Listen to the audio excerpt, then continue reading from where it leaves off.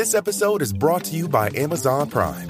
You know Amazon Prime is not just a shipping subscription, right? It's got everything, including streaming TV and movies on Prime Video. And of course, Prime's fast, free shipping. Go from watching your favorite shows to getting your favorite things. Whatever you're into, it's on Prime. Visit Amazon.com/Prime to get more out of whatever you're into.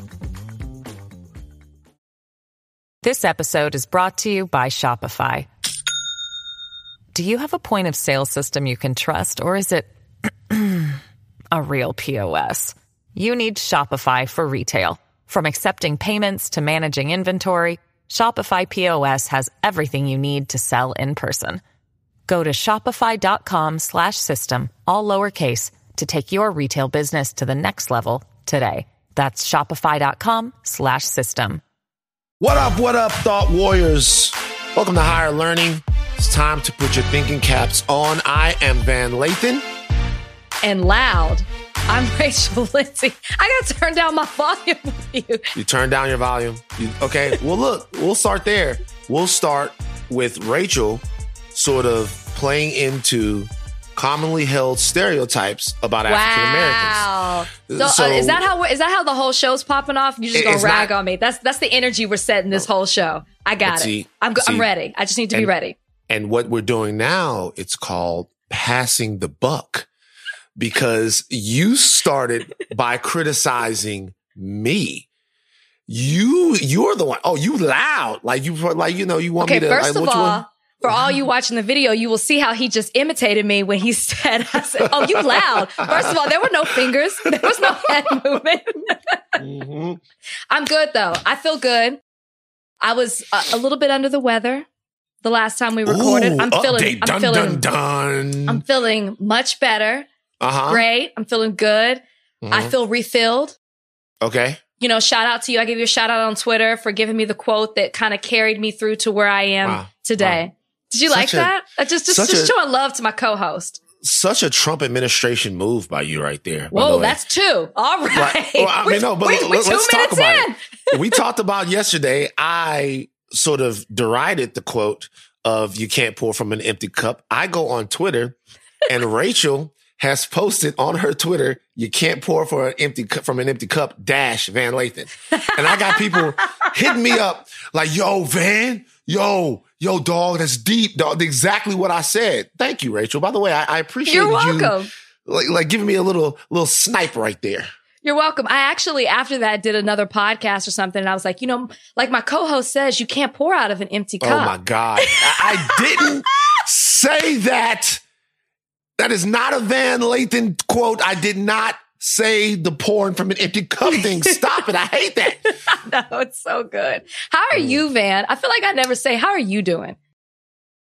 I'm not well. I'm going to be honest with you. I'm not well because of some things that, have happened over the course of this week, the last couple of days. Some really incredibly devastating news has become a reality for me and all of my friend group. And we lost somebody, but I don't want to start the podcast off like that. I will talk about that a little bit later on, and some greater things that have to do with the way in which we lost this person and kind of the moment that we're in. But I appreciate the ability to even say that I'm not well. It's freeing to have the space to be able to be like, yo, for right now, I'm not doing so hot. Yeah. You know what I mean? Well, and I think to be able to honor that, I remember in therapies one time, my therapist said, you need to just sit and feel exactly what it is that you're feeling. Because too often we try to brush things under the rug, to try to move it on or mask it with something else to distract ourselves rather than just being present in the moment and actually feeling all of that. So I'm proud that you're able to say that. I'm sorry for your loss. I know you don't want to talk about it right now, but. No, I mean, speaking of therapy, I will say this, something interesting happened in therapy earlier today. I have therapy every Thursday. Dr. Coley Williams, shout out to my doctor. I have therapy. And normally when you leave therapy, you feel better. But I didn't feel better when I left therapy this morning, and I'll tell you why. So I have been so bothered by what's happened. Like, I'm getting up and I'm walking around while I'm doing the therapy. Like, I'm walking, so whatever. She says stop, and then we do a grounding technique because I get so worked up to where I have to ground and I have to look. It's a fantastic technique where you're looking around and you're identifying different things that you can see. Green leaves, you're spelling a street sign backwards. You're switching your brain back from a reactive mode into a sort of feeling mode. Okay? You're grounding yourself. But your brain gets too reactive and you get all clogged up. So we do all of this, and I'm on the street and I'm spelling words on the sign backwards, which you look completely crazy. Like, oh, there's Main Street, N-I-A-M, it's the whole deal. We were getting ready to go, and she goes, well, what are you doing Tuesday morning? And I said, I'm just, hanging out, playing Madden, whatever. She goes, let's go ahead and schedule an additional therapy session. For Tuesday morning. And I'm like, what? She's like, yeah, let's go 2 days a week next week. And I'm like, what? You need an extra day? Like, I need an extra day? Like, what are you seeing? Don't worry about it. I don't want you to worry about it. Just get an extra day. It's like when your doctor says, hey, we saw something on your ultrasound. Don't worry about it. Just get here in the next 45 minutes. So I'm like, yo, what's wrong? But I've been there before. It's scary. We're working through it, though. We're working through it, and you're doing okay. That's the most important thing. You're doing okay. I physically feel better. Yes, thank you. So I think the most interesting thing. I mean, obviously, we're going to talk about the ongoing protest and civil unrest that exists in America. That is still top of mind conversation. But there is something that is going to supplant that, at least for now, as the lead of our show. And I don't want anyone to take that as if we're saying there's anything more important to discuss than what's happening at the moment that we're in right now in America. But I saw a fantastic documentary a couple of nights ago. It was Tuesday night on HBO Max. Which is interesting because HBO Go just turned into HBO Max overnight. I'm like, hey, I got HBO Max. I didn't even know. I didn't sign up for it, whatever. Called On the Record. On the Record, and it details 3 women specifically and their allegations against Russell Simmons. If you guys don't know who Russell Simmons is the one of the founders of Def Jam Records. I would say that in the mechanism by which we understand it now, in the way that we understand it now, Russell Simmons was the godfather and almost the chief architect of hip hop.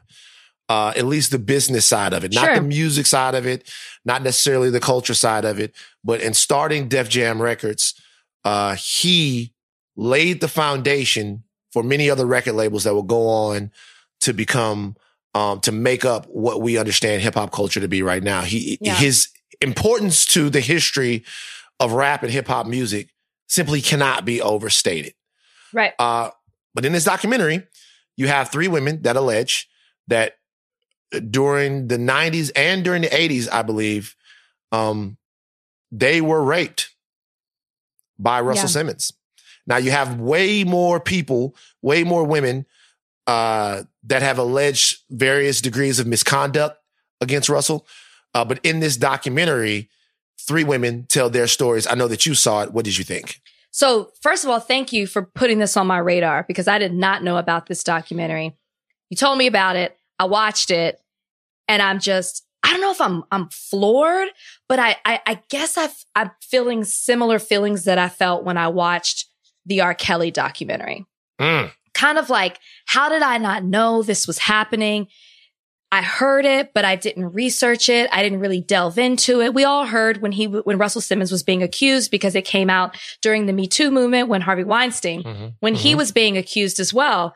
But I mean, I'm watching this and I find these women extremely credible in their stories. I mean, and for those of you who haven't watched it, it's just not some random person. These are people that were an A&R executive, a friend of Russell Simmons, an artist. And then there are 20 women who have made accusations since this all came out, since the first one did. And so we see the stories of 3, and then a fourth one comes along towards the end. I mean, so I'm a person, before I get into this, I'm a person who, when I'm watching something, I go down a dark hole and start researching at the same time I'm actually watching it. Are you like that? Of course. Of course. Or 3 screens, Lathan. I got I said, 3 screens is what they call me.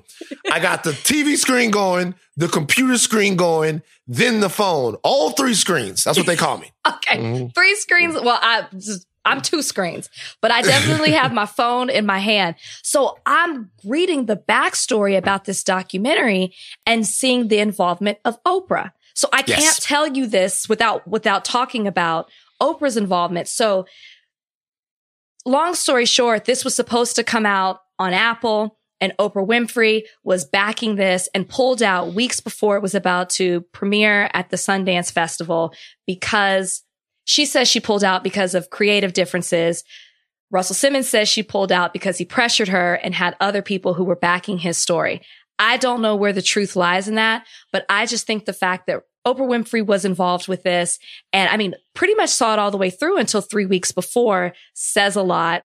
And the whole time I was watching this, I just couldn't help but tie it into what's happening right now in our country and how we're bringing to light how Black women and their stories are not valued to the level of other stories. And in this social caste system that we have in the United States, Black women are at the bottom of the totem pole. And so the fact that these women's stories aren't deemed credible or deemed believable, no charges have been filed against Russell Simmons. L.A. Reid is implicated as well in this documentary. And the fact that these women were afraid to come out and they talk about being a Black woman, and then you turn it to what's happening right now in our country about how the stories and the murders of Black women at the hands of the police are not being recognized to the level of as Black men, it just shows how problematic things are, not just in our country, but for me also in the Black community. I feel like I just went on the wrong tangent, but these are all the thoughts that I had when I was watching this documentary. Say more about what you feel about your place within the Black community is like. As a Black woman. As a Black woman, sure. What do you mean? I mean, I understand. I know what you mean, but talk a little bit more about that if you don't mind. I mean, I'm not interviewing you. I'm just saying. I feel like a lot of sisters feel this way. And how specifically do you feel? Do you feel? I mean, as Black women, we don't feel valued in the same way that other members of this society are. Whether you're a white man, a white woman, Black man, any other race, I have always felt as a Black woman that our voices weren't heard, that we are stereotyped to a certain way. It's even referenced in this documentary how there is this sexuality, like we're very sexual in nature, and that's how we're looked at by other men as opposed to who we are as a Black woman and what we can bring to the table. And so hearing the stories of these women with Russell Simmons, going back to R. Kelly and the way that he values Black women or treated Black women, and then what's happening in our country right now with the Breonna Taylors and their stories not being recognized, it's just a reminder of how hard and how loud we have to scream as Black women to be heard and to be seen. Do you feel unseen by Black men? Oh, yes, okay. definitely. We're talking like, yeah. I definitely feel unseen by Black men at times. There's a line or there's a conversation that happens between these women. It's towards the end of this documentary. And as you see these 3 women sitting in this room, talking and sharing about their experience and really just relating to one another. And then one of them says, I believe it was Drew, who talks about that they all look alike. They're all light-skinned women with a certain texture of hair. And Drew says, as Black women, she's talking about their voices not being valued. And then she says, I felt like I had to speak up because I'm a light-skinned Black woman. And I know that I at least get a little bit more recognized than for the darker skinned Black women. I'm paraphrasing what she says, but that's basically what she's saying. And so I thought that was a powerful thing because it also shows how Black women are treated within the Black community as well. I remember going to school and being told, hearing from certain Black men, we only date Black women who look like this, or we date outside of our race because we don't want to date a Black woman who looks like this. And there are these stereotypes that exist within our own community that I found interesting that also came up within this documentary as well. Let me ask you a question. And I have to ask this question. You do want to interview me today. I'm asking you. I'm asking you. Do you feel like that? And this is gonna. Where are you going with this? What are you about to say? Wait. Seriously, do you feel like that has anything to do the feelings that you're having about maybe why you didn't marry a Black guy? Did you feel unappreciated by Black men? No. I'll tell you why I asked that. I asked you that because it's a lot of dudes right now, a lot of brothers that, they see Rachel Lindsay and they go, damn, Rachel Lindsay's smart. And then they see your husband and they go, oh shit, look at that. And when they hear you talking right now, I promise you, you just put a bunch of brothers in their feelings because they thinking she's saying all of this, but yet she's not with the Black guy. You know what I'm saying? Like, this is a great question that I am so happy to address because, and first of all, I knew this was going to come up. We're in episode 5. I'm actually shocked it took this long, Van. I'm actually shocked you didn't question me before, but here we are. Okay. So the world met me on TV dating on The Bachelor, where The Bachelor was white. Then I go on my season and I end up with a Colombian man who you may not know that by looking at him, but you learn later, whatever. Just by sight, you can't really tell. Right. So people think that I don't date Black men. Little do they know prior to ever coming on the show, that's all I dated. And I kind of had to reason with myself of knowing that when I was going to go on The Bachelor, that the type of Black man that I date is not going to come on this show. I know that.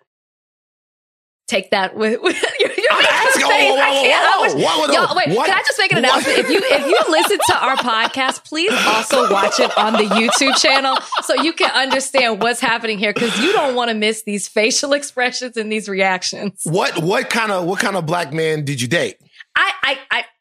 What we talking about? DMX? Earl Simmons? I'm just saying they wouldn't come on The Bachelor. There's just a certain type of. You know what? I'll put it this way. Okay. When I was on the Bachelorette, majority there might have been 2 men out of all the Black men. There were 2 of them who dated Black women. In conversation, I learned that the Black men on my season did not date Black women, except for 2 of them. Right. So that's a certain type of man. That's what I'm saying. As a Black woman, does it bother you when a Black man doesn't date Black women? No. Because if you say I'm not going to date Black women, then I have a problem that you don't want to date your own race. If you're interested in dating everyone, that's great. I wasn't until I was in my 30s that I said, you know what? I'm going to start really dating outside of my race. And I encourage other people. Like I was so like, I'm getting so personal. I was like, you know what? My sister married a white man. I gotta be with a Black man. You're like, I don't want my parents to go 0 for 2. You know what I mean? Legit, that was my thinking. And then I was just like, you know what, Rachel, you just got to open yourself up. I was in a 5-year relationship with a Black man. I thought this was it. It didn't work out. After that, I thought, you know what, I'm just going to be open up and date who I connect with. And so that's when I started dating outside of my race. Obviously, it worked out for me. But back to what you were saying, I grew up hearing Black men say that all the time. That never stopped me from dating a Black man. I just thought I don't want to date that Black man because that Black man isn't interested in me. But it didn't stop me from dating Black men in general. And that's the only issue that I have. I can't stand people who say I don't date their own race. I can't stand that in any race. I feel like if you want to date other races, that's a beautiful thing. That's great. But I can't stand people who condemn their own race. Very, very against that. That's the type of brother that I don't like. Right. Right. Self-hatred. So the reason why I wanted to kind of get your full take on the documentary is because seriously, like this is a sticky subject from a lot of different areas, right? I watch the women and I believe them 100%. Yeah. And that's difficult to say. I'll tell you why it's difficult to say. Yeah, why is that difficult? Because it's Russell Simmons. And I'm going to be honest with you right now. Like Russell Simmons, look, when you're a young black guy, right? When you're a young black man, the first thing I worshiped was God, right? Like Jesus, give me Jesus. They give me Jesus. And then right after Jesus came Michael Jackson, right? Listen, we'll talk. Like right after Jesus came Michael Jackson, right? Same for me as well. So it was Jesus. And then it was like, okay, like literally I knew who Michael Jackson was, before I knew who either Malcolm X or Martin Luther King Jr. was. 100%. And I was just hearing everybody was celebrating him. And then I learned about Dr. King. I learned about all these people and my world starts to get more shape. What happens is that you start to worship certain structures. And one structure that you start to worship, and you really feel intertwined with and like a part of is hip hop. Hip hop as a young man, sports were another thing, but hip hop and film was another thing for me too, just because of my own personal interest. But hip hop gave me a voice. Hip hop gave me a way to see guys who weren't that much older than me, get out of their situations and talk to me and minister to me and give me a huge 360-degree view of the world to, as my brother says, to transcend my circumstances, right? And get out of where I was and understand kind of how things were in New York, understand how things were in Miami, understand how things were in Los Angeles. Yeah. You know, the first time I was in the first grade, right? And I'm on the bus. I remember the day I was introduced to hip hop. I'm on the bus and we just riding, right? We're riding from the class to this lady that used to keep kids. One day I'm going to tell a story about what happened to her husband the day I walked on some tables and he decided that he was going to whip me with a belt. Ooh. He whipped me with a belt. Dallas, Texas. My father's reaction to this was fucking amazing. Once my dad heard this, I'm glad that it didn't go as far as I thought it was going to go. I was very scared. But anyway, we're on the way there, and I hear somebody in the background. I hear a boy with the headphones on, and he's going, "Nobody could rap quite like I can. I take a muscle bound man and put his face in this." And I'm like, "Yo, what is he saying? Like, what is that?" And it was LL Cool J, and that was when I was introduced. That's crazy. You remember that? Yeah, I remember it because one side of the bus was talking about Back to the Future, and then the other side of the bus was talking about this song. And it was LL Cool J. And I tried to find the song. And when I found it, I was like, yo, listen to this. Like, I was tripping. That's Russell Simmons. That's Def Jam. That's Russell Simmons. Everything that gets built after that, as far as, you know, going on to Run DMC, Walk This Way, the Beastie Boys, Hove comes in, later on DMX comes in. This Def Jam is the spot. It was the gold standard. And at the top of this was this guy who was powerful, who dated models, who was just this aspirational figure that you wanted to be. Mm-hmm. And you don't wake up one morning and form those thoughts. Like, they're almost formed for you. Like, for you, they're formed. So true. Like, you grow, Def Jam grows, Russell grows, and as he grows, your idea of what American success evolves along with it.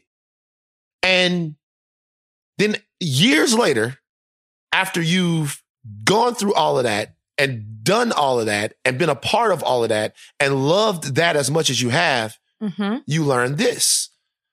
And now your character is being tested. For everyone out there that wants to protect Russell, and for everybody out there that doesn't want to believe what went on in the 90s, I get why they feel that way. But the decision is quite clear. Either you protect your sisters or you don't. And if we make excuses and if we equivocate, I don't know, if we fail to meet the mark in spots like that, like, why would they trust us as brothers, as counterparts, as companions? Like, I can't look at what Drew was saying and what the other ladies are saying and say that I don't believe them because the stories seem real. Now, look, Russell Simmons hasn't been convicted of anything, and he deserves his chance to tell his side of the story. And we should say, for the purposes of this podcast, that he vehemently denies any claim of sexual assault or rape. He does. Yeah. It's all alleged. Alleged. That's what we have to say. Alleged. Yes. He admits that he was a womanizer. He admits that he was a playboy, garish, and that he might have put women in some situations that were uncomfortable. But not to get too graphic for you guys, Drew Dixon says that she went to a stereo to, and he also says something that, like, there are situations to where he feels like things could have been misunderstood. Drew Dixon says, yeah, he says that sometimes, things can be misunderstood. He can understand how signals got crossed. Yeah. And everything that they said in the documentary about the culture of that era is 100% true. Mm-hmm. It was different, and it was much more sort of dangerous for women, and things were much more cavalier. But what she says happened was that she was over at the stereo fiddling around for a CD, and she turned around. Russell Simmons was naked with a condom on. Yes. And that he pushed her on a bed and raped her. Mm-hmm. There's no way that situation could be misunderstood. Either it happened or it didn't. And there was another woman who had a very similar story about him standing naked with a condom on. And there was another woman who said that she was a member of a group, a DJ group up in New York called the Mercedes Ladies, that even in the 80s that Russell Simmons held her down and raped her. I believe them. And that doesn't mean, obviously, Russell Simmons did an interview on The Breakfast Club. I have no problem with The Breakfast Club giving him the interview. I do. Let's talk about it. You have a problem with him giving him the interview? I do have a problem with him giving the interview. I mean, it's because it went into the documentary. It went into the accusations that are out there against him. And I just feel like if I was there, I would not have been a part of it, because I don't want to make it seem like I'm complicit with the behavior that I believe is true, right? I believe these women and what they're saying. So if I have this man on my show, then I feel like I am being complicit to that. I don't want anybody to be a part of what I'm doing. I don't want to be affiliated. I don't want to be aiding and abetting that who this person is and what they stand for, at least for what I believe. Because again, yes, these are accusations. He has not been, there are no criminal charges against him as of yet. He has not been convicted of anything. But if I truly believe that what these women are saying are true, I want no parts of this man. So I'm against them giving him a platform to change the narrative, to speak about something else in a positive way, when over your head is hanging these allegations that you mistreat women, sexually assault women. Okay. And that's a fair point. And there were a lot of people on Twitter that made that point. The reason why I don't have a problem with the interview is R. Kelly was interviewed by Gayle King. Prince Andrew got an interview on 2020. If any of these networks right now had an opportunity to interview Harvey Weinstein from jail, they would take the interview. If even the documentary itself, Rachel, reached out to Russell Simmons to get his side of it. But think of the context of what they were going to talk to him about. They were going to talk to him specifically about this, not to give him the opportunity to defend himself or to promote something else. That's why R. Kelly got upset. That's why it's an iconic interview right now. R. Kelly actually did exactly what he went there to do. He went there to freak. You know what I mean? R. Kelly, he wanted to freak out. And so he went there to freak out and make a big show about how innocent he was. I don't have a problem with anyone who's accused of anything having their opportunity to speak on their own behalf. It's just the way things work. The interview came, just so people know, the Breakfast Club interview, it came from Bali. So he's in Bali right now. And there are many people who feel that Russell Simmons is in Bali because it's a non-extradition country. Now, he had been going back and forth to Bali for years now, but he has been in Bali since all of this coronavirus stuff happens. He says that he can't get back here, but he's also been in Bali since he knew that this documentary was going to drop. So you don't know which one that it really is. For me, I don't have a problem with them giving him the interview. I don't have a problem with anyone talking to someone that's been accused of anything. Because if that's the case, then if you're going to make a decision about who it is that you believe, you kind of have to have all of the information or as much of the information as you can. What I do have a problem with is certain parts of what was being said. Like and it has nothing to do specifically with what Russell Simmons says in the interview. He says, well, I've taken a lie detector test and I've passed 9 lie detector tests. Well, my question is, administered by whom? Well, those don't even hold up in court. They don't hold. Number one, they don't hold up, and number two, if you're taking a lie detector test, court ordered from an independent person as part of a deposition for something else, then that's completely different than going out and hiring somebody on your own dime. If it's a part of a criminal or civil proceeding, taking a lie detector test in that entrance is completely different than taking a lie detector test from some dude that you go hire so that he reaffirms that you didn't do anything. But why 9 times? Why 9? Why you gotta do it 9 times? Isn't 1 enough? Maybe 2? 9 times? Really, Russell? Come on now. But my question is, because I actually agree with what you're saying, it was my understanding that he was on the Breakfast Club to promote something, and then the conversation turned to that, and that's what I had an issue. Oh, go ahead. I'm sorry. No, but that's what I had an issue with, because he came on under the guise of promoting something. Yes, the conversation went there, but I wouldn't have even given you the opportunity to promote that. I would have said, we'll do an interview with you if you want to sit down and talk about this documentary. Yes, but not to promote anything to make you look better. Well, the documentary itself dropped Tuesday. I think the Breakfast Club interview came out Tuesday or Wednesday. It came out Wednesday morning. So that was the night after, that was the morning after the documentary dropped. So there's no way that to do the interview with the Breakfast Club on Russell Simmons' part wasn't tied to the release of the documentary. There's no way that they weren't going to ask him about that and spend a significant amount of time in dealing with it. So that was going to happen. He did say in the interview that he feels like his voice has been muted and he wants his voice back. Stuff like that is the kind of shit that gets on my fucking nerves. Because Russell Simmons' voice is not the voice that we should be discussing. Exactly. The voices that we should be discussing and we will discuss, and any of those women who want to talk, they have an open forum here. I don't think the Breakfast Club has told them they couldn't go on there either.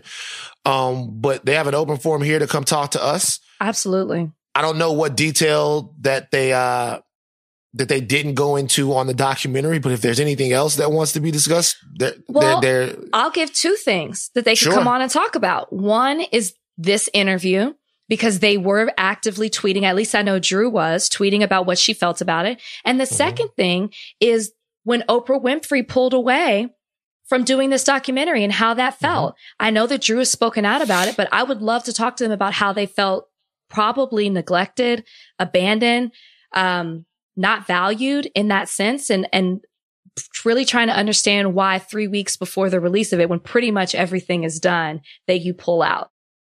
Yeah. I would love to have that conversation with them. Well, there's some talk. I mean, it was stated that Oprah said she pulled out because of inconsistencies in the story of Drew Dixon in particular. 3 weeks before. Right. 3 weeks before. Let me tell you what I think happened there. Okay. With as much love and respect for Oprah and Gayle as it is possible. Here is the thing about this. Why you put Gayle in there? Because Gayle is a part of what I'm about to say. Okay.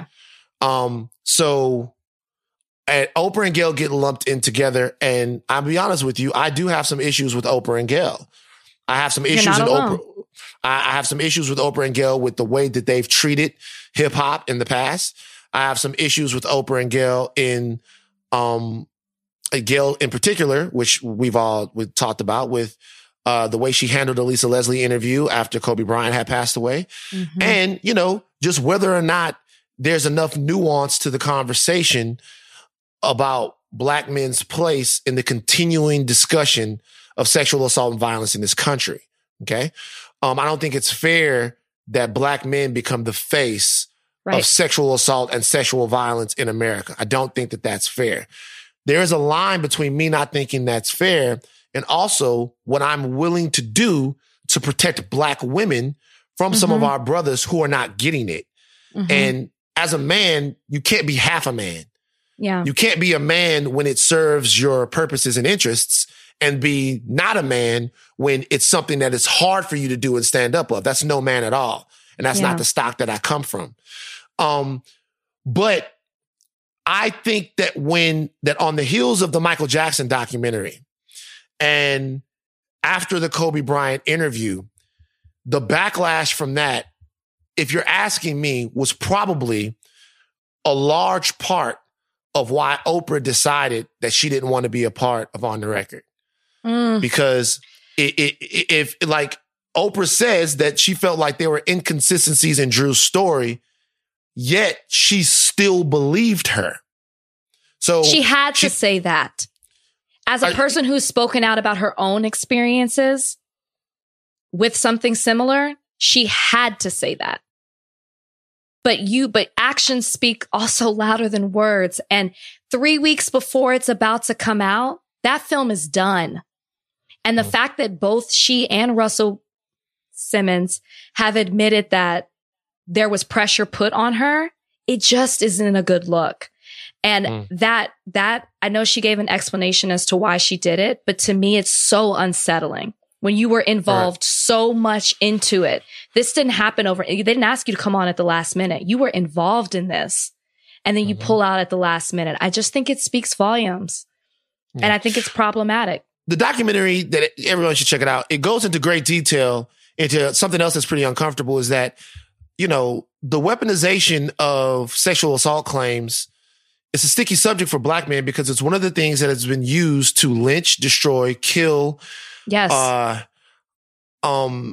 just rob from Black men since we've been here in America. It's been, this big black buck raped a white woman. We can talk about Emmett Till. We can talk about so many different situations to where a Black man was accused of a sexual crime that he didn't do, lost his life from it, lost his career from it, lost whatever. And so as we move on, even when they talked about Mike Tyson and Desiree Washington and all those things, I remember the way my father and people around me reacted to those stories. And they reacted to those stories because they were triggering for them because, in those stories, what you had was a belief that this was the way you took down a powerful Black man.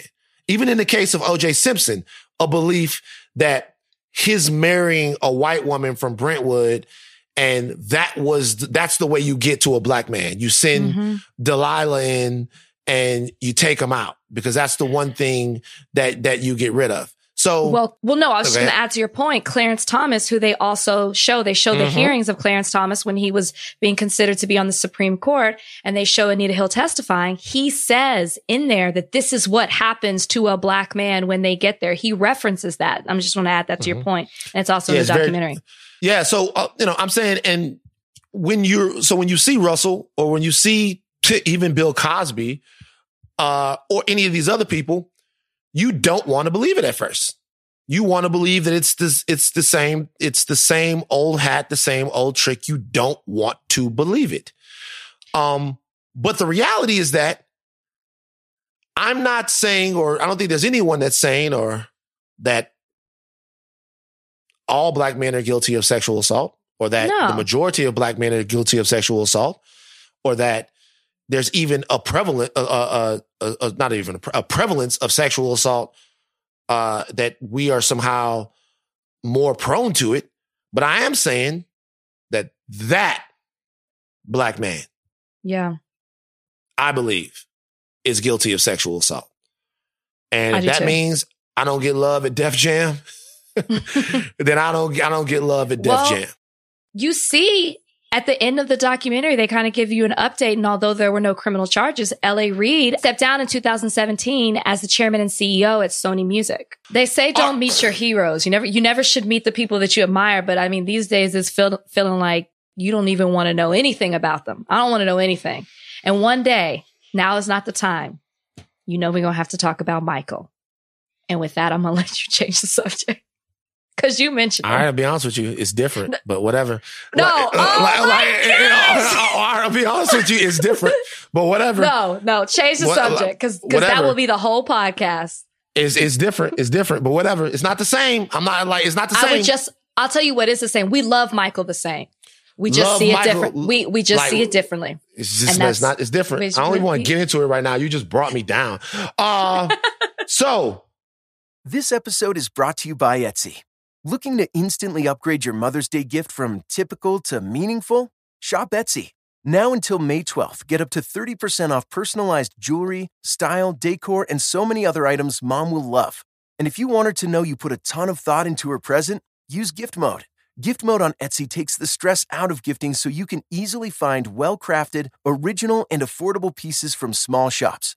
Just tap or click Gift Mode on your Etsy app or Etsy.com. Then answer a few short questions about Mom, and Gift Mode instantly gives you curated ideas based on hundreds of personas. Need something original and affordable for Mother's Day? Etsy has it. Shop until May 12th for up to 30% off gifts for Mom. Terms apply. This episode is brought to you by Amazon Prime. You know Amazon Prime is not just a shipping subscription, right? It's got everything, including streaming TV and movies on Prime Video. And of course, Prime's fast, free shipping. Go from watching your favorite shows to getting your favorite things. Whatever you're into, it's on Prime. Visit Amazon.com/Prime to get more out of whatever you're into. This episode is brought to you by Shopify. Do you have a point of sale system you can trust, or is it a real POS? You need Shopify for retail. From accepting payments to managing inventory, Shopify POS has everything you need to sell in person. Go to shopify.com/system, all lowercase, to take your retail business to the next level today. That's shopify.com/system. Juneteenth. Are you excited about Juneteenth this year? This year. I mean, Juneteenth, I'm from Texas. So I feel like Juneteenth is a bigger deal in Texas more than it is nationwide. Am I excited about Juneteenth? That's completely no. That's like, not true. No. Wait. Oh, you want to say Louisiana celebrates it even more? I don't think there are a lot of celebrations, period, about Juneteenth. Juneteenth is June 19th, by the way, you guys. First of all, before you even explain to the people that don't know what Juneteenth is, you don't get to just say, I'm sick of this Texas bullshit, by the way. I barely mentioned my state. But it's like, I understand that Texas is dope, right? Texas. I hit a sore spot. Keep going. Yeah, Go ahead. I'm sick of it. I am. Anyway, no, Texas does not have more Juneteenth celebrations. But we should say this. Juneteenth celebrated everywhere is when you used to get the Juneteenth concert in your town is when Roger Troutman and Zapp and Frankie Beverly and Mays would come out and show out. It'd be crazy barbecue. Juneteenth is the celebration of the freeing of the slaves in Texas. Thank you. My point. Whatever. Why we celebrate it even bigger. It has become, though, the, I guess, national African Black. Why would I even say African American? I don't say that. It's become the national Black American celebration of the freeing of the slaves. So when we celebrate on Juneteenth, June 19th, there's a barbecue, there's a concert, there's whatever. Now, here's the thing. Like everything else, no one celebrates with us. You do not get the day off from work. True. You get nothing. A celebration of freeing the slaves, which should be one of the most joyous occasions in America, right? A celebration to celebrate the end of the darkest, most embarrassing period, most inhumane period in American history gets national recognition of 0 from our country. Yikes. Whatever, guys. But no, this June 19th, this Juneteenth, we got somebody else that's celebrating with us. Wait, is it, in going on what you say about not getting national recognition, don't you feel weird hearing on CNN or whatever people say Juneteenth and then explain what it is? I'm like, they've never, ever covered anything about Juneteenth. And now it's on everybody's radar. But go ahead. Tell them who's celebrating with this. Why it's getting so much attention. Donald Trump. So Donald Trump, the president of, whatever. Donald Trump is having a rally, I guess his first big rally in a while. Since March 2nd. Since March 2nd in Tulsa. Now, that is also significant because Tulsa is the site of one of the other worst moments in American history. A lot of the worst moments in American history have to do with the treatment of Black Americans, which were the slaughter of Black Wall Street in Tulsa, yes. Which, if you guys don't know what happened, there was a thriving and sublime culture and part of Tulsa that was run by Black people. They had Black businesses, they had banks, they had all of these great things. And to be honest with you, I think it was a false sexual assault claim. Yes, no, it was. Yeah, it was certainly a false sexual assault claim that was used as motivation for the white part of Tulsa or a neighboring white place to go in and over the course of a couple of days, just murder Black people. Mm-hmm. Just kill them up. Yeah. And these weren't race riots.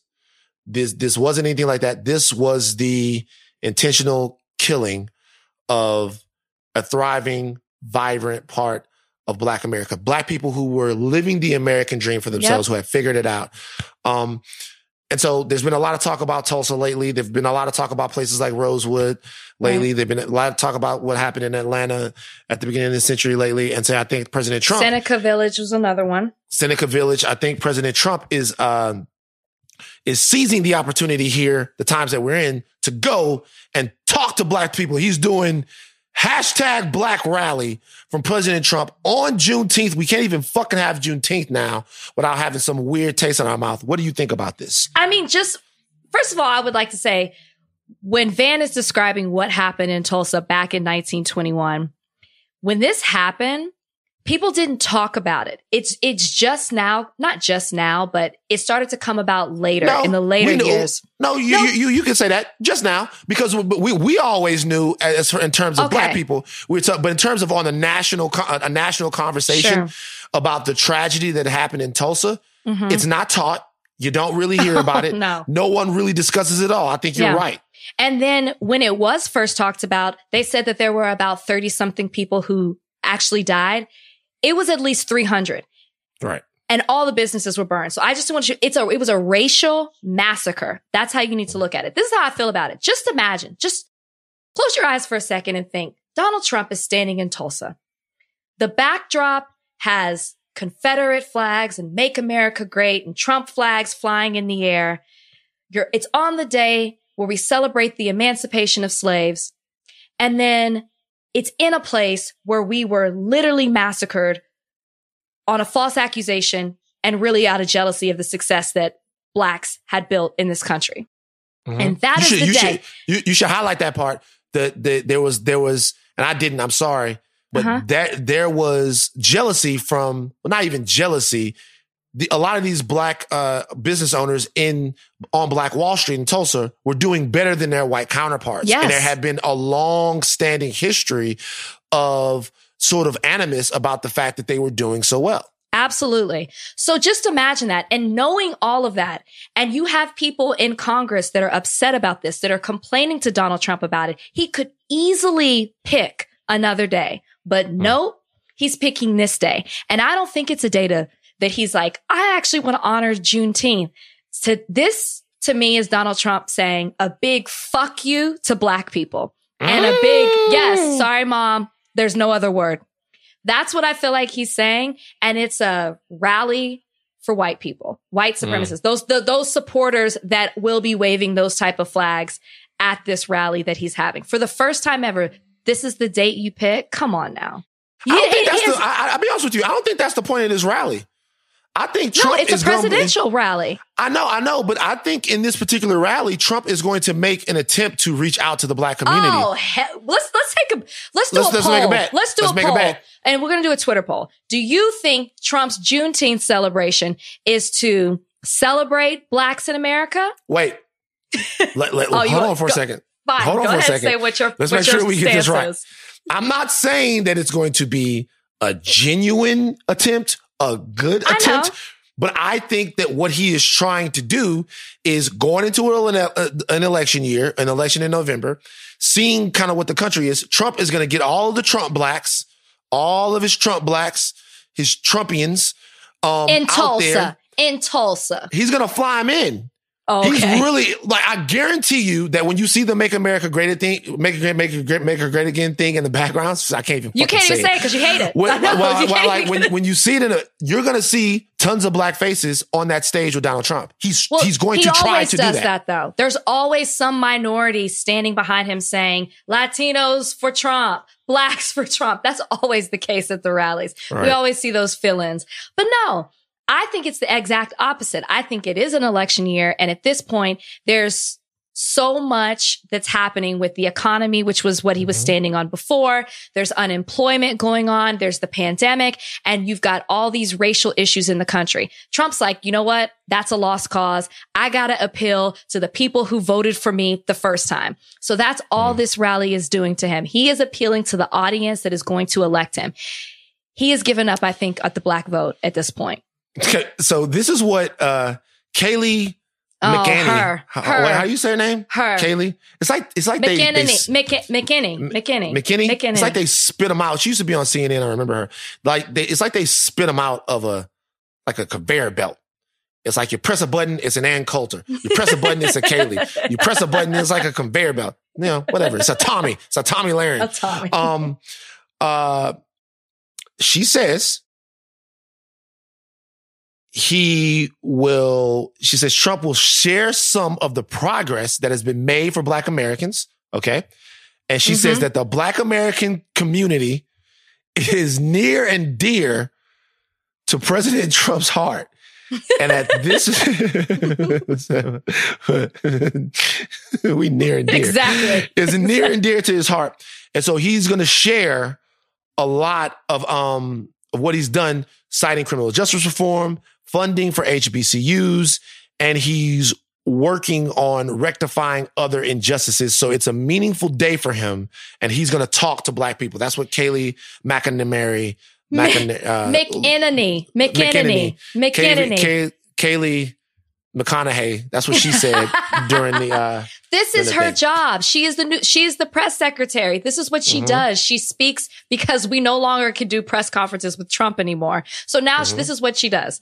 She speaks on his behalf. She's speaking because he's being criticized for having it on this day. Now, Black people are going to be out celebrating on Juneteenth. They're not going to be at this rally listening to what Trump has to say about really digging deep to try to figure out what he's done for the Black community when there's a laundry list of things he's done against the Black community, that he showed his hand about how he truly feels about Blacks. You can go all the way back to the 70s with that. I mean, come on. It's a big F you. Yeah. So here's the thing about President Trump. President Trump was running for president, right? And when he was running for president, he got support and endorsements from various white supremacist groups, right? Including the mascot, the American mascot for white supremacy, who is David Duke. Okay.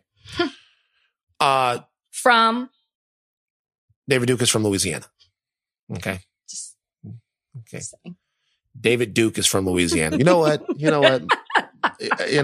I'm gonna let's look up a list of fucked up people from Texas. That's it's like David Duke is from Louisiana. People might not know who he is, and I just felt like we just needed to give some more background. But go ahead, you're right. The mascot. I found somebody from Texas.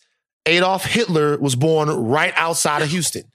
I'm looking at this right now. It says Hitler was born right outside of the Houston. He's from, those Beaumont Hitler family. It would be Vider. It'd be Vider. Vider or Sugarland, the Sugarland Hitlers. No, but so President Trump refused to disavow or distance himself, or condemn is a better word, while Van does his word search, an endorsement from David Duke. Yeah. That's all I need to know. The white supremacists, both in action and in thought, that are surrounding President Trump will be empowered as long as he's in office. He refuses to depower them. And white supremacy, when we're talking about that, we're not talking about something that results even in the lynching that has happened to Black people before. We're not talking about the terrorist acts that have happened to Black Americans, like what happened with the Black Wall Street massacre. We're talking about an entire system of white supremacy. In a system of white supremacy, oftentimes the horrific crimes are the least dangerous part. And that seems weird to say because the crimes are a lot of times so egregious that they get sympathy and they get people's emotions worked up. So when you see a Black man get dragged until his head falls off, when you hear stories about people being hung and having their balls cut off and all of those things like that, those are things that most rational Americans would look at and think, that's horrible for that to happen to a human being. The other parts about white supremacy that get empowered by guys like Trump are the parts that you can't see that are actually working every second or every day to maintain an American status quo where Black Americans can't access their part of the American dream. And those are things like federal judges that the president would appoint. Those are things like about oversight.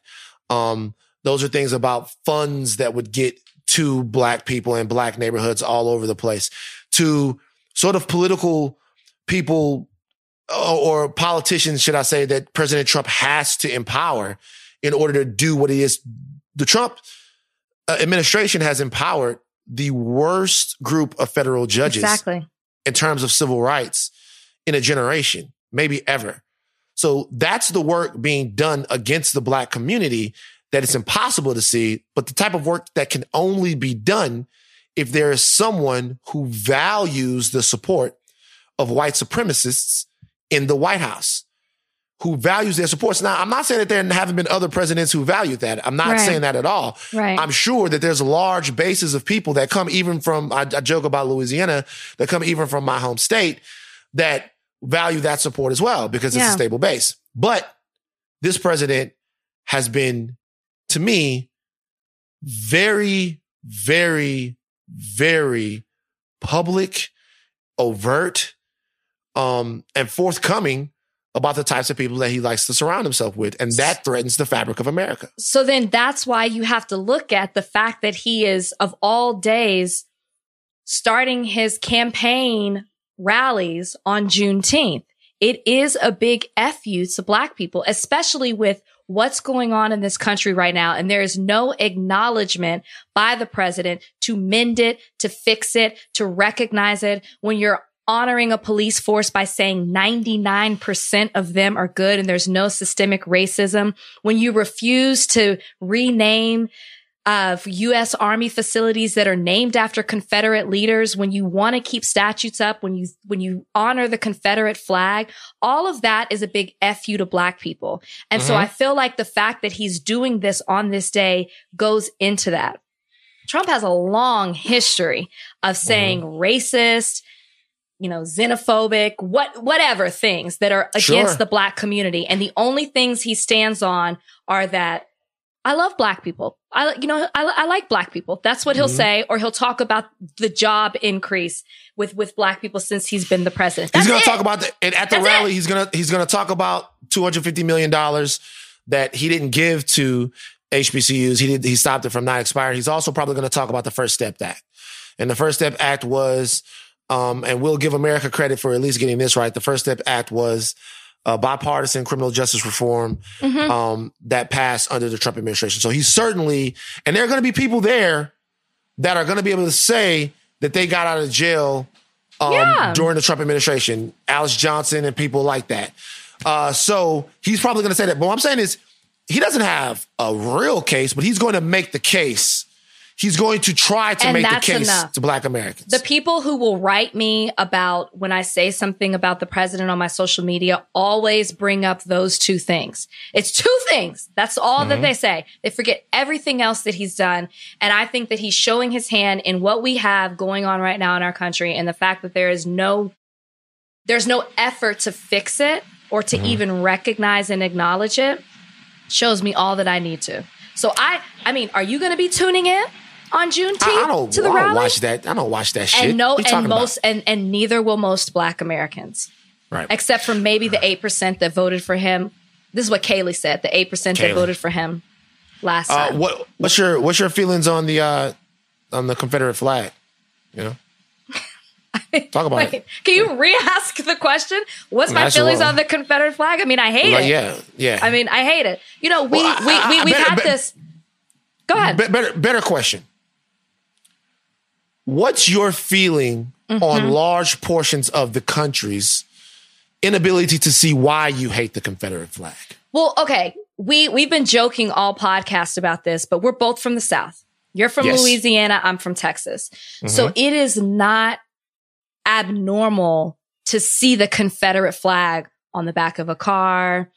I remember the school I went to, there were kids who either had it on their cars, maybe had a picture of it in their locker. And it always is a very daunting presence for me.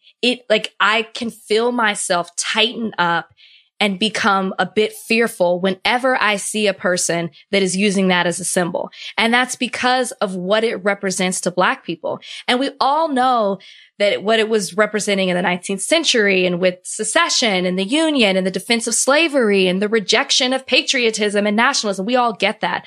But what I think people don't realize is then there was the Confederate flag. It was still around, but it was kind of, you didn't really see it arise anywhere. And the reason it came back is because they were using it to condemn the civil rights movement. Whites who were against it brought the Confederate flag back as a symbol to reject what was happening in the country for African Americans. There I am like you, Blacks fighting for their equality in this country. They used the Confederate flag as a symbol to oppose that. That is why when I see it, I immediately affiliate racist with it. I affiliate racism with it. I don't pay attention to NASCAR because I know where this conversation is going. I've never been to a race. We've got Texas Motor Speedway, which is not far away from where I grew up. Never wanted to affiliate it with it. It's not for us. Similar to the way we think about the Bachelor franchise, NASCAR is not for us. We know that. When I saw, since NASCAR's been a topic right now in the news, the video of the Confederate flags flying in the air, you know, whether it was their tailgate or infield or wherever they have it. It was the scariest feeling to me. I did not know that that's what it was like. And I can't believe Bubba Wallace was driving in this type of environment. It's not welcoming. It scares me. And it's a symbol of racism. It is not a symbol of Southern pride at all. If you know what the flag stands for, I feel like you almost have to have a history lesson on that, similar to why you tell people, non-Black people, they can't say the N-word. You need to understand the deep-rooted history of what that flag represents and why it's waved in the air and pulled out. And who are the type of people that wave it? Right. So there's no passive way to wave the Confederate flag. I mean, and we should say something about the Confederate flag and people who romanticize the Confederacy in general. So I made a joke about Hitler a little bit earlier, right? But there is something that's true regarding Hitler, the Nazis, and Germany.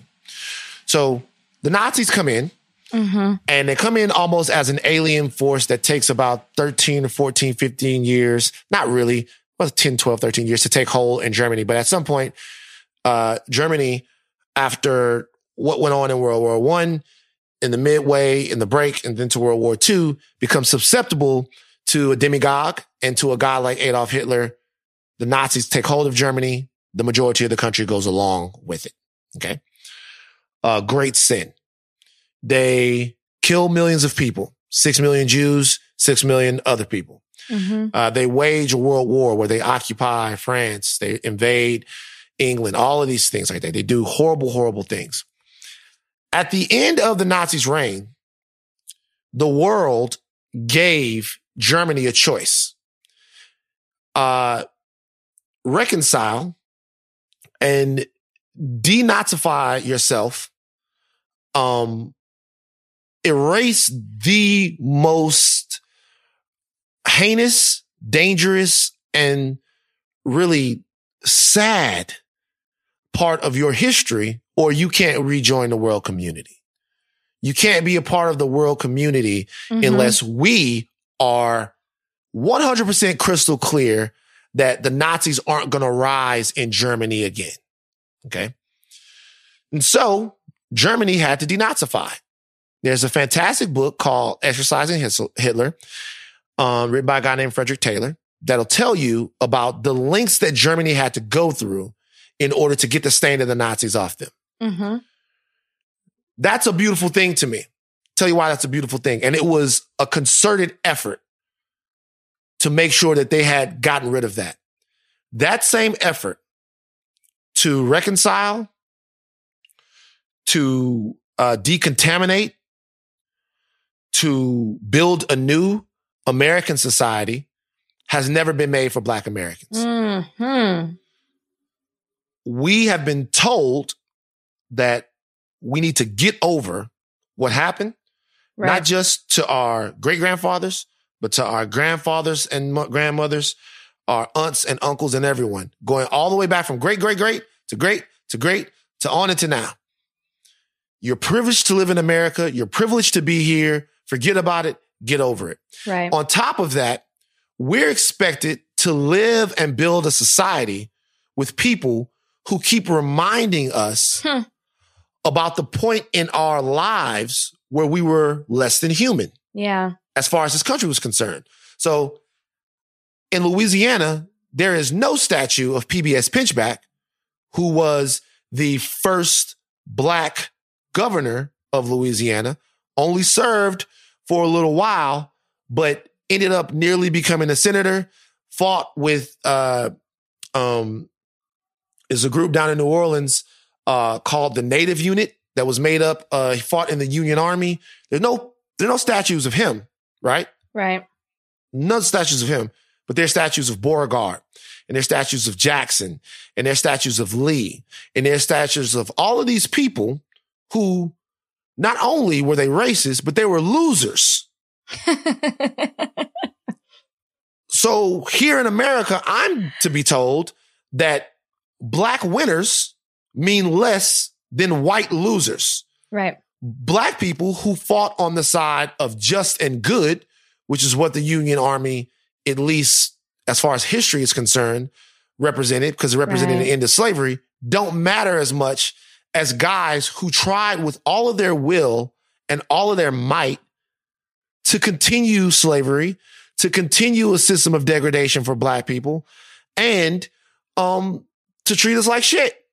So when people say that the Confederate flag is Southern pride, you don't get to make that decision. You don't get to redefine something that has a very clear definition.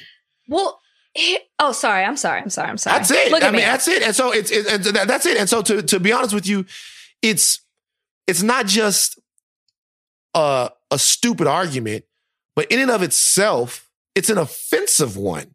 Mm-hmm. Just say what the fuck you want to say to me, because your shirt or your bumper sticker or your flag or your fucking statue is already saying it. Right. Just talk to me like you want to talk to me. Say what the fuck you want to say, and we can get it out the mud some other way. Yeah, and don't hide behind the flag and act like it's a Southern pride thing. Because my thing is I never understood that when they would say that, because there are a million other things that you could pick to have Southern pride, to represent that, other than the Confederate flag. The Confederate flag represents treason. It doesn't represent anything about being a patriot of this country or nationalism or anything like that. It truly represents treason, in addition to the defense of slavery and something negative to Black people. I just will never understand why they try to hide. Well, take that back. I know exactly why they try to do it, but to defend it, or to defend the people who represent that, you got a president who is sitting here calling these people heroes. He is deeming them. You say they're losers, and you are 100% correct, but you got a president who doesn't want to remove these statues, who doesn't want to change the names of these army facilities, because he regards them as heroes of our country. He doesn't regard them as anything. Fucking President Trump doesn't know who Stonewall Jackson is. President Trump, he doesn't, I know man. he doesn't. Like President Trump but that's doesn't what know he says. shit or Kayleigh about says Robert it. E. Lee. He doesn't know shit about Jefferson Davis. No, he I doesn't agree know, with you. Like he doesn't know anything about any of those guys. What he does know, though, is that his base thinks that they are heroes. That's what I was about to say. That's what people need to realize. Everything that he is doing at this point is for the election. We are in an election year. When he opened up churches again, that was him playing into his base and his audience of the people who will vote for him. The reason he will not condemn the Confederacy and the people who fought within it and the flag and what it represents is because this is his audience. You have to understand this. That he is at least smart enough to know that. He might not know who these people are, but he knows that. You don't know shit, man. Sick of it. Election. You said that President Trump is trying to win an election. You know who's trying to make sure that he doesn't win that election? LeBron James. LeBron James he's getting out there. He's mobilizing again. You can't say that LeBron doesn't fucking put his money and his time where his mouth is. He now has a new initiative. It's called More Than a Vote, I think it's called. Is it More Than a Vote? That's what it is. And so LeBron James is mobilizing kids, African Americans, not just African Americans, but people, the young whippersnappers, okay, that are sort of that he resonates with, to get out there and vote, to register to vote. And I think if I'm right about this, he is focusing his effort on getting voters in the swing states. Am I right about this? Or is this just like a nationwide thing? Because I had heard that it was going to be about the swing states, but maybe it is not. I think I'm like looking at it as I'm talking to you. I think it's a nationwide thing because we've been talking about this whole, what happened to vote or die? What happened to vote or die? And you talked about some of the things that they wish that they had rectified or fixed when it came to the whole vote or die campaign. But that's what this is. And so I know that it's aimed to inspire Blacks to register and to cast a ballot, but it's also going to educate them about certain things like voter suppression. And I love this, okay? I'm not the biggest LeBron James fan, but I love everything he does off the court. Mm-hmm. And I love that he has always said he wants his legacy to go beyond the basketball court. And the fact that he's doing this and he's leading this and he's recruiting other athletes to help him out with this makes me the biggest fan of him. And even though, and even a lot of times when we talk about voting, we talk about just, you got to get registered to vote. You got to get registered to vote. But what he's doing, this More Than a Vote campaign, is educating you on what it actually is that you're voting for and how to vote. And I love it that he's equipping you with the tools you need when you go cast your ballot. It's almost like a tutorial. That's what I'm gathering. Mm-hmm. With this, which is bigger than vote or die. So you don't vote necessarily by party. You know exactly what it is you're voting for. And I think it's important to be educated because when you face somebody who votes against you, you can tell them exactly why you're voting, for this person or against it because you're going to be equipped with that knowledge. I love this. I'm all about this. It's a beautiful thing. Thank you, LeBron James, for this. Yeah, I love it, especially in the context that it exists in. Number one, when you think about it, Hillary lost 2016 by about 80,000 votes. Mm-hmm. That was the difference, right? So 3 states, you look at Wisconsin, I think Michigan, and then Pennsylvania. If you look at those 3 states, if Hillary does a point better in each place, she wins. Okay. So you talk about 80,000 votes separated, and I'm doing the electoral math right there. Mm-hmm. 80,000 votes kept Hillary out of the White House. And, I know that people have issues with Hillary Clinton. They have issues with the Clintons. And sure. I'll be the first person to admit, rightfully so. If you have issues with Joe Biden, rightfully so. When you look at Joe Biden's record, when you look at some of the things that the Clintons have been involved in, it's completely not just okay. If you were educated on it, you'd be a fucking fool not to have some issues. The question is, what is it that you're voting for, right? What are you voting for? Right now, Mitch McConnell's the most powerful man in the country. Mitch McConnell says what goes. Mitch McConnell wields a lot of power in terms of being able to move the engine of politics in our world right now. Mm-hmm. So when you're voting, you're not just voting for the president. You're going to vote down ballot. And also, you're essentially voting for Ruth Bader Ginsburg. You're essentially voting for for Supreme Court nominations and the future of Roe versus Wade. Yes, you're essentially voting for so many things like that. And if Joe Biden doesn't do it for you, or if Hillary Clinton doesn't do it for you, maybe having the rights over your body might do it for you. Maybe down the line, voting for governors who might not fuck up districts and redraw lines so that your people don't have as much of a say in state and local politics. Maybe that might do it for you. Mm-hmm. But you need to chalk up your values and see what kind of country you want to live in. And sometimes that means that you get a less than ideal candidate in the number one slot. And I'm going to be honest with you. If I looked up less than ideal candidate in the fucking dictionary, there would be a fucking gigantic picture of Joe Biden. I'm waiting for Joe Biden. Like, I wouldn't be surprised if on Juneteenth, Joe Biden did like a cross sort of counter rally to Donald Trump and went, listen, you guys know me. I was in there with Barack Obama. He was great. He loved me. Okay. And he was just about the best color guy I ever met. No.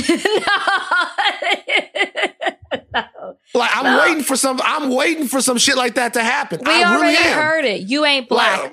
Right. I'm waiting. So I'm saying is obviously not the perfect candidate, but there are so many more things on the ballot. When I say on the ballot, there's so many more things that you vote for. Exactly. Other than the man, his blood and his DNA. There's more stuff. There's a whole apparatus that you're voting. But that's why I love this initiative that LeBron is doing, because I don't know all what it's going to entail. I mean, this has just been announced, but I am hoping that it lets you know those things. When you vote for the president, you're not just voting who gets the title and who's going to be living in the White House. It is about who is appointing federal judges on the district, the appellate, the Supreme Court level. All that matters. Like you said, these cases that have been pretty much like how we navigate the judicial system for so long are on the verge of being overturned. You know, It's even on a, like you said, with the governors on a local level, it's just so important to know what exactly it is you're voting for. And I think that's why people feel like their vote doesn't matter and their vote doesn't count, because they don't understand exactly what it means when you cast that ballot, how much power you have in that. And for nothing else, and I always say this, and it still baffles my mind that I used to say this to Black people. People died so we could vote. If nothing else, exercise the right that people fought, not people, your people fought so hard for. I just don't understand why you wouldn't. You know what's crazy? You know, I actually don't like it when people say that. You know why? Why? Because I said it? No, that's not why, Big Rach. I don't like it. Why? It's because people died so that Black people could do everything. Then fine. People wait. It's like saying, I get it. I get the sentiment. But it's like, that would be like me not going to get lunch at Denny's and then someone going, no, hey man, it's not that. You need to go get lunch at Denny's. You need to go get lunch at Denny's because people died so you could get lunch at Denny's. They died so you could sit in a restaurant. That's true. People died but it doesn't have so to that be I could go to Denny's. But you exercise that every day. People died so that I could ride the bus. But you exercise that. There's nothing that you could do as a Black person that people didn't die so that you could do it. You have a choice now. It's very true. You know what I'm saying? I get what you're saying. There was no choice. Now you can decide, you know what? I don't want to go sit in an integrated restaurant. That wasn't given to you. I want to go. I mean, to be honest with you, Denny's might not be the safest place to go. I mean, Denny's just has its issues, but I like going and sit down there. So I'm happy that people got their asses busted just so I could go eat lunch. What the fuck? God damn. Look, I'll say this. Okay. You said that your vote doesn't matter. And I'm going to be honest with you. I'm going to level with you guys. Some of y'all, your vote doesn't matter. I'm going to be real with you. I'm going to keep it all the way gangster. Like, if you live here in LA, I got bad news for you. Your vote doesn't really matter. In terms of president, doesn't matter. I want you to go out and vote. And the reason why is because I want people I want to see a more active, engaged American electorate. But just to let you know, I don't mean to fuck with the drama. He doesn't mean that, you guys. He doesn't mean that. His state's going blue. But what I'm telling you, this is what I'll tell you. I'll tell you, if you live in Wisconsin, Pennsylvania, Michigan, Florida. Oh, I know. I'm changing my license just for this.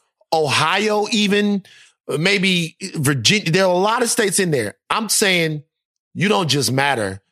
You fucking really matter. Like, we need you young kids. You got all the fucking time in the world to play Fortnite or like go and hang out with Lil Uzi Vert or whomever. Okay. You sound like the oldest person in the room. I am right now. Look, I'm telling you guys. Everybody that protested, I swear to you, if you mobilize in November, yes, the same way that you protested, at least we can begin to have a functional conversation about changing some of the systems in America. Now, let me tell you this. This is not me saying that the Democrats are your friends. I am not saying that. You have no friends. Okay. Like you don't. But what I'm saying is, if we're going to leverage our culture to make a better America for not just Black Americans, but for the entire country, for other parts of this country that have been overlooked and put to the background. And like, when I say working people, I mean working people are losing with income inequality. Working people are fucking losing when with COVID. Working people are being left behind in America. And we have to change that. And the political apparatus is going to be a part of that prescription to change it. That's all. That's it. I'm not saying, I agree with you. I'm a registered independent. I'm liberal as fuck, but I don't believe that. I knew you were going independent. Well, what do you mean you knew I was going independent? How did you know I was you're like, Democrats aren't our friends. Republicans aren't our friends. I get it. Independent. Like, there's nothing wrong with it. There's an independent. It seems like there's a little judginess in your voice. Not at all. Right. Okay. Not at all. Right. I am one of those people who is, I'm from Texas. I am literally changing my license right now to Florida so I can vote in Florida because I know this state needs my vote. Texas might be in play. I'm going to do Florida. I get you. Texas, I'm just letting you know. Texas might be in play. The Texas it's like Texas. We're going to have. The major cities in Texas are all like everything and not surrounding, but Texas is, it's on the verge because of the bigger cities for sure. By the way, here on the Higher Learning Podcast, we're going to have all the experts you need to hear on all of this stuff, like checking in right here. We're going to give you all the information that you need in terms of, balloting. How we beat voter suppression is going to be very, very important. One thing that the LeBron thing is doing is, if the more people you can get out, there's going to be widespread voter suppression come November. The more people you get out, the more you can fight some of the voter suppression that exists in this country. We're going to see it everywhere. We just saw it in Georgia, people standing and waiting 6 or 7 hours to try to vote. That is trying to get people not to vote. Exactly. They're scared of your vote. They're scared of your power. Exactly. And that was just the primaries. So people are like, I ain't coming back for November if this is how it's going to be. No, 100% right. Yes. I love that. We will have people out here. Okay. Are we going to talk protesting? We're going to touch on a little bit. Yeah, I feel like there's not a whole lot to say other than you guys protesting. If you had asked me before if we would still be protesting here weeks after the murder of George Floyd, I wouldn't have believed it, but I love to see it. And I want everyone to know that your protesting is having effects on what's happening in this country. There's a whole movement behind it. I mean, TV shows are getting canceled. Movies are getting ripped from streaming services. People are getting fired from their jobs. I mean, if you are not on the right side of this, you're out. And that is because you guys are out in these streets, marching, protesting, using your voices, fighting for what you believe is right. So all I have to say is keep it going. Yeah. Keep doing it. The world will change as much as you pressure it to. I will say this. Don't just protest though. Like, go into a bank with kente cloth on and ask for a home loan. Like, I'm serious. Like, don't just leave it. I got you on the latter part. Like, don't just leave it at the protesting, right? Man, put some pressure on Bank of America. Oh, Bank of America, you down with Black Lives Matter? Guess what? I want to open a soul food joint. What kind of collateral do you have? I have 400 years of collateral. Give me $150,000 now. If not, we show up outside the Bank of America. Put your kente cloth on. And by the way, this is not just black people. Kente cloth now is a sign. It's for everybody. Hey, it's for everybody. White people in these cities, get you some kente cloth, man. Get out there. Since everything is a fucking, just get out there in your kente cloth. You know what I'm saying? It's crazy. I can't. We live in a kente cloth world. There's going to be a flag. That's going to be the new thing that's waving in NASCAR. That's the best idea. Ding that. I need a ding right there. This is the first fantastic idea that Rachel Lindsay has had. And she will have more. But that is, you know what? Hold on. Fuck it. We just came up with something. NASCAR. If you really want to show how down you are, this is true. Forget about just getting rid of because you get rid of a flag, so what? You need another flag. Fly that KC Kente cloth flag. I want to see Kente cloth flags at all NASCAR events. Make us feel welcome. Make us feel, you already got a Black Lives Matter car. That's what Bubba's driving. Make us feel appreciated. Welcome. What's one thing NASCAR could do to make you feel appreciated and welcome at a race? Well, I already told you. But in addition to that, right before you know how like when it's Canada and US at a game, basketball game, you hear both anthems. I would like to hear Lift Every Voice and Sing played right after the national anthem or before. If you're real, play it before. Would that make you feel welcome? You have issues with Lift Every Voice and Sing? Come on. I don't have issues with Lift Every Voice and Sing. I love the song, but I just think it's songs that black people like more. You know what I mean? They may, but I feel like there's like a history of it if that's what it represents. I feel like my sister went to Spelman and she said that was one of the things they made her memorize when she first got there. Man, and watch School Days. Your sister went to Spelman and she still married a white dude? That's crazy. I'm not going to let you sit on this podcast and dog my sister like that. No. Yes, okay. She did. And man, good for her. I'm not tripping. Like she like undercooked meat. That's all on her. Like I'm not tripping. Love who you love. It's serious. I don't give a fuck. Good for y'all. Like all I want to see is happy people. I just want people to be happy, Rachel. I just want people to be happy.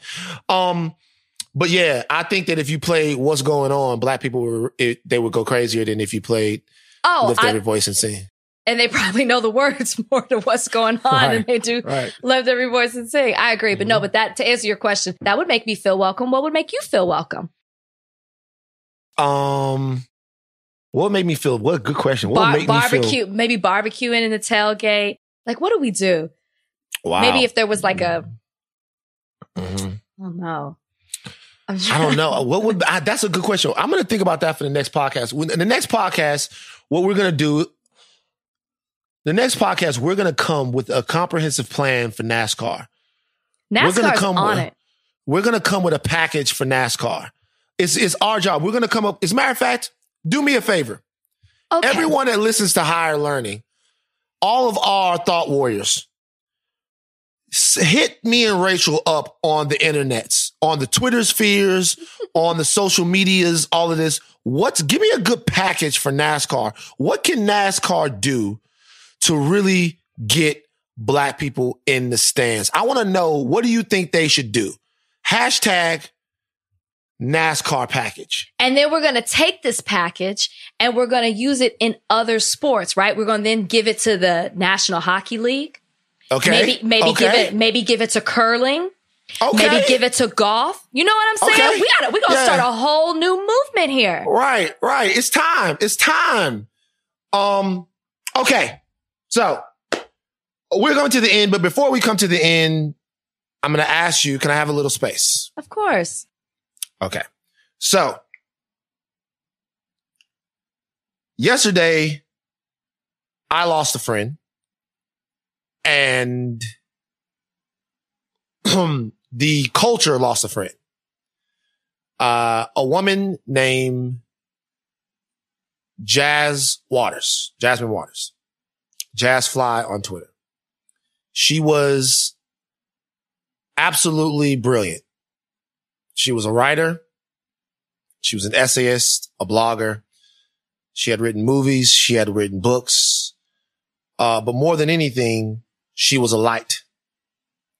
A fantastic individual. A fierce ally of anyone who needed a voice. An activist, all of those things. She was amazing. Jazz, earlier this week, took her own life. We found out about it yesterday. And it was devastating. I don't have I met Jazz through Charlemagne some years ago. And one of the greatest sort of testaments to the impact that she had on everyone was when I was talking to people yesterday about her passing. People continuously said, I don't know if you remember, but Jazz introduced us. I don't know if you remember, but she's the reason why I know you. I don't know if you remember, but she gave me my first read or my first writing job or whatever. It's when something like this happens, it's you struggle for ways to sort of figure out like how things could have been different and like what everyone who knew her and loved her, and the outpouring of love has been from every side of this industry and this culture. She wrote on Kidding. She wrote on This Is Us. She wrote the Will Packer movie, What Women Want. She just had so much great work, and she was always, always, always, always creating. I want to make sure that people realize the moment that we've been in the last couple of months. A lot of people who depend on sort of outside forms of structure, who depend on maybe going out, being around people, maybe connecting with people in creative ways and social ways, they haven't had that. And instead, what they've had to do is sit in some of the parts of themselves that might pull on them and maybe pull them off of a cliff. So when I think about my friend and I think about what happened, I think about other people in my life that I can provide structure for and give them soft beds to lay on when things get hard. And we get caught up in what's going on with us. We get caught up in what's going on with our lives. But it really matters being attached to people. It really matters feeling close to them. It really matters feeling that they feel that they're a part of something. And more than anything, that's why I think she wanted for everyone, which is why she was so keen on getting people together. One time when Black Panther came out, Jazz threw an event where 500 kids that weren't going to be able to see the movie got a chance to go and see the movie for free. She brought out Lil Yachty and Migos, and she herself had been adopted, and she knew what film and television, how it empowered her. And she just wanted somebody else to feel that feeling. And the biggest part of this is that when she needed it, nobody could make her feel that feeling. So more than anything, make someone feel that feeling of inclusion and love and fulfillment and grace if you can. There's a lot wrong, but every day you can be somebody's right. I'm going to miss my friend. We're going to ask ourselves questions, but hopefully her life has been a testament, and she's not defined by how her life ended. She's defined by what she did every single day to enrich everybody else's lives. And I just want her to know that I love her. I want everyone that's in pain from this to know that I feel that same pain, and that hopefully in some way that when the wound scabs over, it'll be tougher to break the next time. But I love you, Jazz. And that's it. I just wanted to take the time to say that. And everybody be well. I'm sorry to end the podcast on such a bummer. No. But I just gotta, make sure everybody knows how much I love my homegirl. So I think it's well said. And I appreciate you honoring your friend. You guys, if you know anyone out there who is suffering, who needs some type of support, please give them the National Suicide Prevention Lifeline phone number, which is 1-800-273-8255. That's 1-800-273-8255. Okay, so we are out. We appreciate you sticking with us today on How We're Learning. We appreciate everything. Continue to think. And seriously, help us out. Help us think as far as how NASCAR is going to make this right. I'm serious about this. I want this to happen. All right, guys, we're out of here. I'm Van Lathan. I'm Rachel Lindsay. Bye, guys. Bye-bye.